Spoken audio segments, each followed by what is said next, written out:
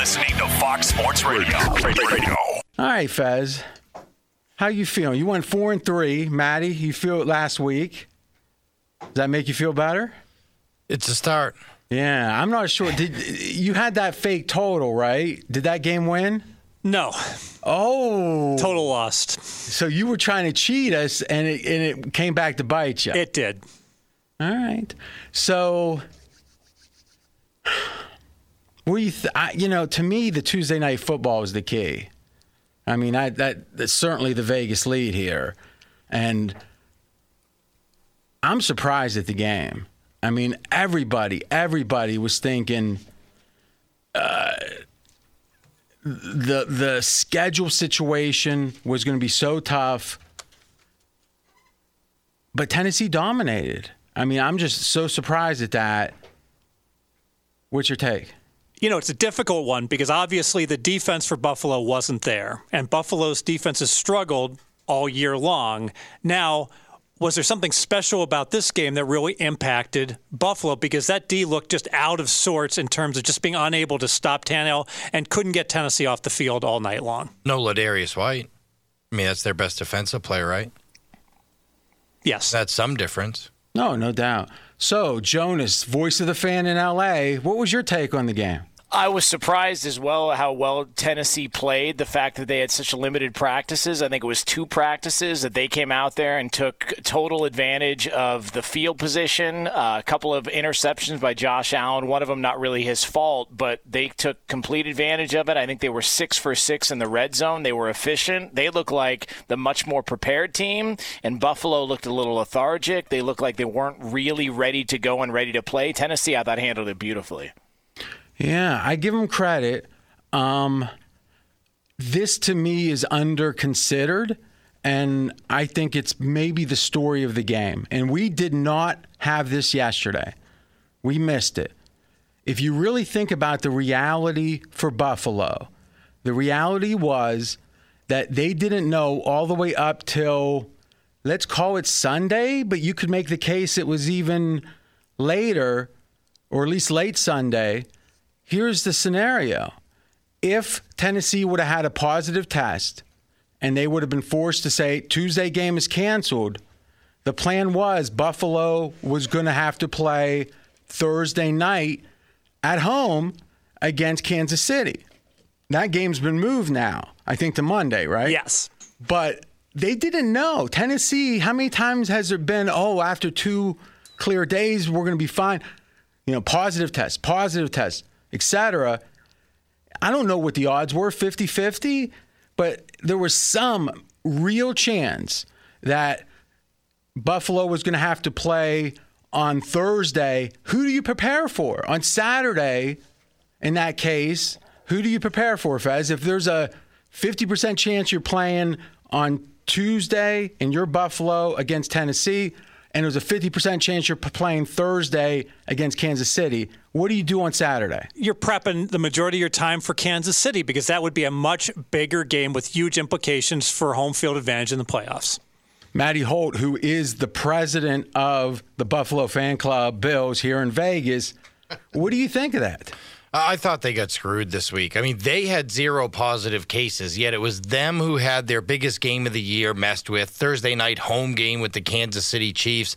They were the ones who had their emotions toyed with. And what I also think it might be a little underrated in this situation, and we've seen it a couple times now when games get messed up and practices get canceled, like with the Vikings, and is it the road team that ends up paying the price here? Because now you're on the road. You don't know when you're going to play, but you're not in your own bed. You're not at your own house. You're just stuck on the road, not knowing exactly what's going to happen when you're going to play. So I think these things are a little more damaging than road teams. And at the end of the day, again, Buffalo Bills with no positive cases kind of, got the worst end of this one. Well, if you think about it, you could make the case that New England obviously was the road team before the Kansas City game. They played well, but still didn't cover. Bills played well defensively. Their offense was terrible. Yeah, no doubt. But, I mean, they probably should have covered the game, right? And, I mean, yes. My point, though, would be they didn't, and they got seemingly tired in the second half, maybe, right? Do we maybe look at these teams? Because anyone that's been to an airport and has had a flight been like 26 hours delayed, right? Which happens all the time. You know, you haven't done anything. It's not like you ran a marathon. You're exhausted by the time you get on that plane. Just the anticipation, the waiting. I don't know if it's the nerves. I mean, Jonas, you've had that experience. What do you think it is that makes that airport experience? And I think it's an analogy to what the Bills were going through, waiting to even get on the plane. I always point to even just going to Vegas. It's a 45-minute flight from Burbank out here in Southern California. You think, 45 minutes, you're up and down and you're there. Even when I get off the plane at Burbank, or at McCarran and at Las Vegas, I don't feel 100%. There's something about breathing different air, the oxygen of the plane, the going back and forth. I think it's something. I think it's a big deal. And the fact that you, like that 22-hour travel day the Patriots had to have had some sort of an effect on them against Kansas City, that and their poor quarterback play. But I just think, to Maddie's point, the road teams feel like they're not quite right. And we've got a couple of big examples on primetime television to point to.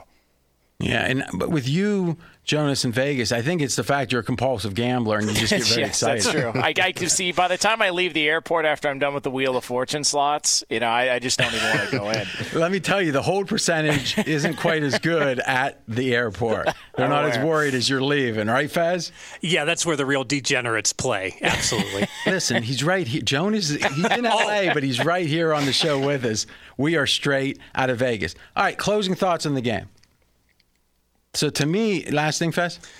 I just think the Buffalo defense, they were ranked their top 10 defense and by Football Outsiders and by everyone's metrics last year.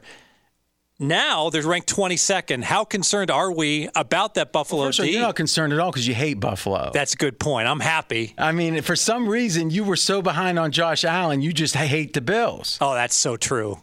Straight out of Vegas! Be sure to catch live editions of Straight Outta Vegas weekdays at 6 p.m. Eastern, 3 p.m. Pacific on Fox Sports Radio and the iHeartRadio app. Matt, you were here. You got to speak to this. We were debating the Nick Saban stuff. And tell them what, people won't believe me. What did Fez say? So we were trying to talk about what a coach, how much a coach is worth. And Fez goes, let's just assume he's dead. I'm like, how about if we just assume he's going to miss this week? No. But the way he said it was like so sick. Yes. He goes, let's just assume he died. That's sick, dude. Just trying to get the numbers right.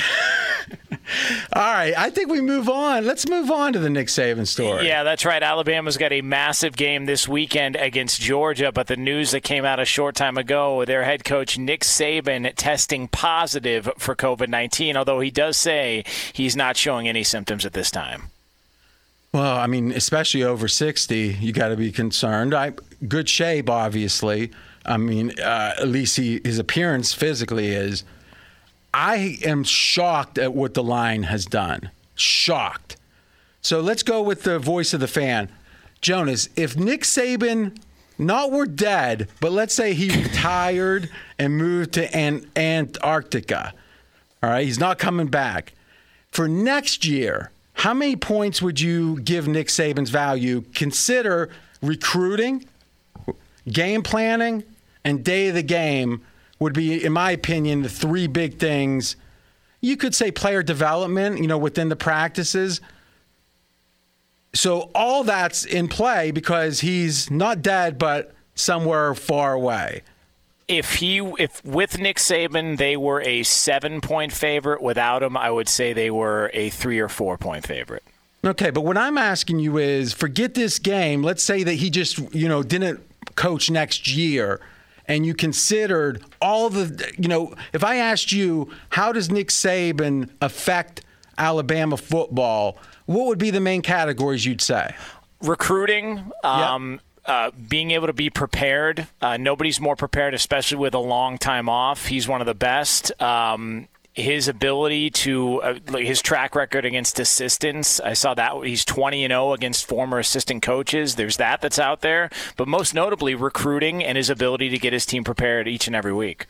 So if you think about it, he recruited these players. the game plan, I mean, I can promise you, and our producer, Hollywood Matt, you had a quote here say about what Saban's going to be doing. That's right.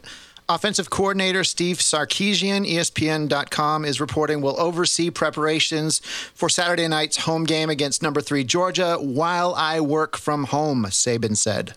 And if Saban says he's working, he's working. Matt sounded professional right there, didn't he? Sure did. Huh.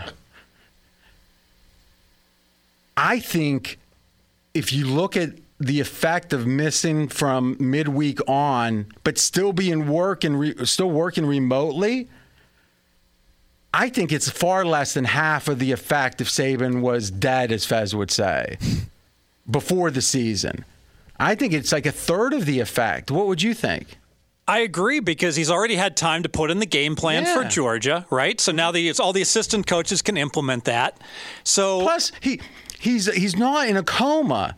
Exactly. I bet he's got a film crew right now walking around with cameras so he can see what's going on. He's probably got 18 TVs up at the house, right? And he probably has people like wheeling around a big 70-inch screen of him shouting at people. I mean, think about it. Wouldn't you be doing that? Sure. If I was Nick Saban, yeah. So I'm not sure how much this affects him. The line has gone from 6.5 Alabama favored to 4. So a 2.5-point adjustment and still moving, it seems like. So if that's half, Saban would be worth 5. If it's a third, meaning this week is a third, he'd be worth 7.5 in the offseason. That seems way too high, doesn't it? Yes, and I think some of it just has to do with the market reacting to when they see one positive COVID, they tend to expect more. Some of it has to do with Saban this week. Maybe some of it has to do with the anticipation of possible further cases coming down. Matty beats you to the punch of stealing my thought, Fez. Yeah. I mean, that would have been next. I mean, the chance of it going around the horn here was impossible. No way. Well, you nailed it during a break, RJ, and you're talking about, if there's no COVID tests that come across on players for Alabama and other coaches, this line's too low, and you think that line could boomerang back up to 5 or so. This is an overreaction based upon an anticipation that's possible on more COVID tests, right? And RJ, we trust, baby. What's up? Flow on them, baby. Here we go. Tuition paid. You could have at least attributed it. I should have. I did swipe that one. Yeah. He said it so like measured. I've been contemplating. But I mean, that feels like that's part of it. I don't understand this line move otherwise. Yeah, I agree. Has to be. What do you think, Jonas? Yeah, I would tend to agree. I think they're looking at, the athletic director's got it. The chances of Nick Saban being in close proximity to all those players and nobody else getting it, that seems like a long shot. Maybe there's just something to people thinking that Alabama is Nick Saban, and without Nick Saban, it's just not the same program whatsoever, because you do. But he's not dead. I know. And I also think, too, and I don't know what the restrictions are, but the only time that you're really going to miss Nick Saban is on the sidelines, because when they go into halftime, who's to say they can't FaceTime him at halftime and make adjustments there? Yeah, so that does seem the part that's a little confusing to me. Who knows? There has to be a history of these coaches missing games. I mean, maybe there's not a big enough sample size to us to attribute an actual value. Who's Nick Saban? I know, that's right. Right? No, nobody. I mean, he's the guy. I mean, there might be a handful of coaches. But again, I believe Nick Saban is about the 365 days of the year, not game day as much. But, all right, so to me, if there's a bunch of COVID, I mean, it strikes me that this might be faulty moving the line on potential more COVID from Alabama, because won't they just cancel the game? If it's severe enough, yes. So what, if there's 3 positives, they're going to play? That's a great question. How many can they get away with and still play? We've seen college teams this year play with 15, 16. I mean, so they'd have Virginia Tech had 15 positives, and they wouldn't play, but the other players would. Yeah. Okay. Then that might be it. But those positives tend to be earlier in the cycle. When if 3 positive tests come out, now all of a sudden there's the concern about, all the tracing and the other players. I think Matty Holt might be right. I think a lot of this move is about potential COVID cases to come before Saturday. But the line right now, Alabama 4 against Georgia. Could be the greatest value Alabama line we've seen. Laying 4 at home in an SEC conference game? Yeah, I mean, I know Georgia has the D. Straight out of Vegas! Be sure to catch live editions of Straight Outta Vegas weekdays at 6 p.m. Eastern, 3 p.m. Pacific on Fox Sports Radio and the iHeart Radio app. All right, Jonas, we're going to go through the 3 games, the 3 big games of the weekend, and it's going to be Pittsburgh, Cleveland, Green Bay, Tampa, Rams, San Fran. Now, here's the reason I'm even naming the games ahead of time, Jonas. Fez, coincidentally, he gives a pick every Wednesday. I was ranting about the value on one of these, and at the end of it, Fez goes, this is going to be my pick. Now, maybe that's a coincidence. We'll see. But when he gives the handicap, you can tell us. But you pick the order. Well, I guess, Fez, that game is Green Bay, Tampa, so we'll do that one. Let's do that one first. All right, and so we go Green Bay, Tampa, the Packers at the Bucks. Right now on pregame.com, it is shown as a pick'em.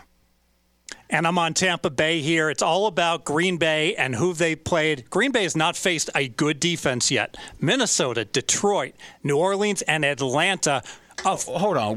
New Orleans defense is what? New Orleans is a borderline top 10 defense, but it's not an elite defense. Well, you didn't say the word elite. Borderline top 10. Last night they were saying it was like 21st while I was watching the game Monday night. Well, he's getting pushed in both directions now. Yeah. So, but what I'm saying is it's hard to say that they're a bad. I mean, I don't know what you're using some weird words. Good. It's a good defense. I agree with that. But now they have to play an elite defense in Tampa Bay that Football Outsiders has ranked number 2. And frankly, Tampa Bay lost against Chicago, but Tampa Bay played very well in that game, and they were unfortunate. Very well? They played well.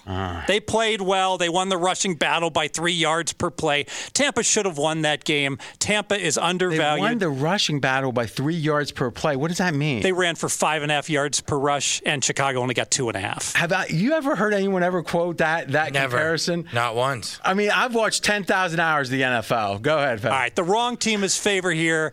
I'm on Tampa Bay. Yeah, he didn't have this pick before I gave it to him. No. All right, Jonas, here's the key to this. And thank God he didn't want to step on me here. So we always talk about the look-ahead line, right? That's the line that comes out a week ahead of time. And the only real thing that's different is one game is played before that. So like this week, week 7's lines are up right now, for example. Right? Well, what happens in week 6? We'll adjust those. Well, what happened? We know Tampa Bay played wonderfully, but they lost. But let's just say that was an okay performance. And Green Bay, let me think, they had a bye. So the line last week was Tampa Bay favored by 3. And now Tampa Bay's getting points, and it's pick 'em +1 at some spots. It's like been a 4-point change. Makes no sense. It's just everyone's woken up to how good Green Bay looks. And I like the pick, though. Tampa, pick them plus the points, Fez. You're doing a good job. I mean, if you keep following me, you're going to be okay. And you say I don't listen to you. All right, we got 45 seconds to the last 2 games. All right, let's get to it. And we've got the Browns at the Steelers right now. Pittsburgh, a 3.5-point favorite on pregame.com. I love what Stefanski is doing with the Browns. Here's a power rushing team that last week against Indy stacked the box. All right, the Browns threw the ball 2/3 of their plays to start the game. Very innovative coach. Anything? Indy's number 1 left tackle, Costanzo, out last week. That might have been one of the most important injuries of the week. I think you talk about look-ahead lines to this one. 5.5 down to 3 for Pittsburgh. 3 at a lot of places. I think the Steelers might be the value here. Yeah, I like Pittsburgh here myself a little bit, but it's not official yet. Last one to Sunday Night Football. We go, RJ. It's the Rams at the 49ers. LA is a 3.5-point favorite. And this is all about the line move also. This one may be warranted, though. If you had bet this a week ahead of time, San Fran at home was a 3-point favorite. Now they're a 3-point underdog. Why? Because Jimmy G looked really bad. And maybe his ankle gets better in the week, but you can't be sure. You got 20 seconds, Fez. Yeah, horrible travel spot. 4th road game in 5 weeks for the Rams. 3 of those travels were to the East Coast. Wow. 10 seconds. Rams 15-5-1, last 21 against the spread against NFC West.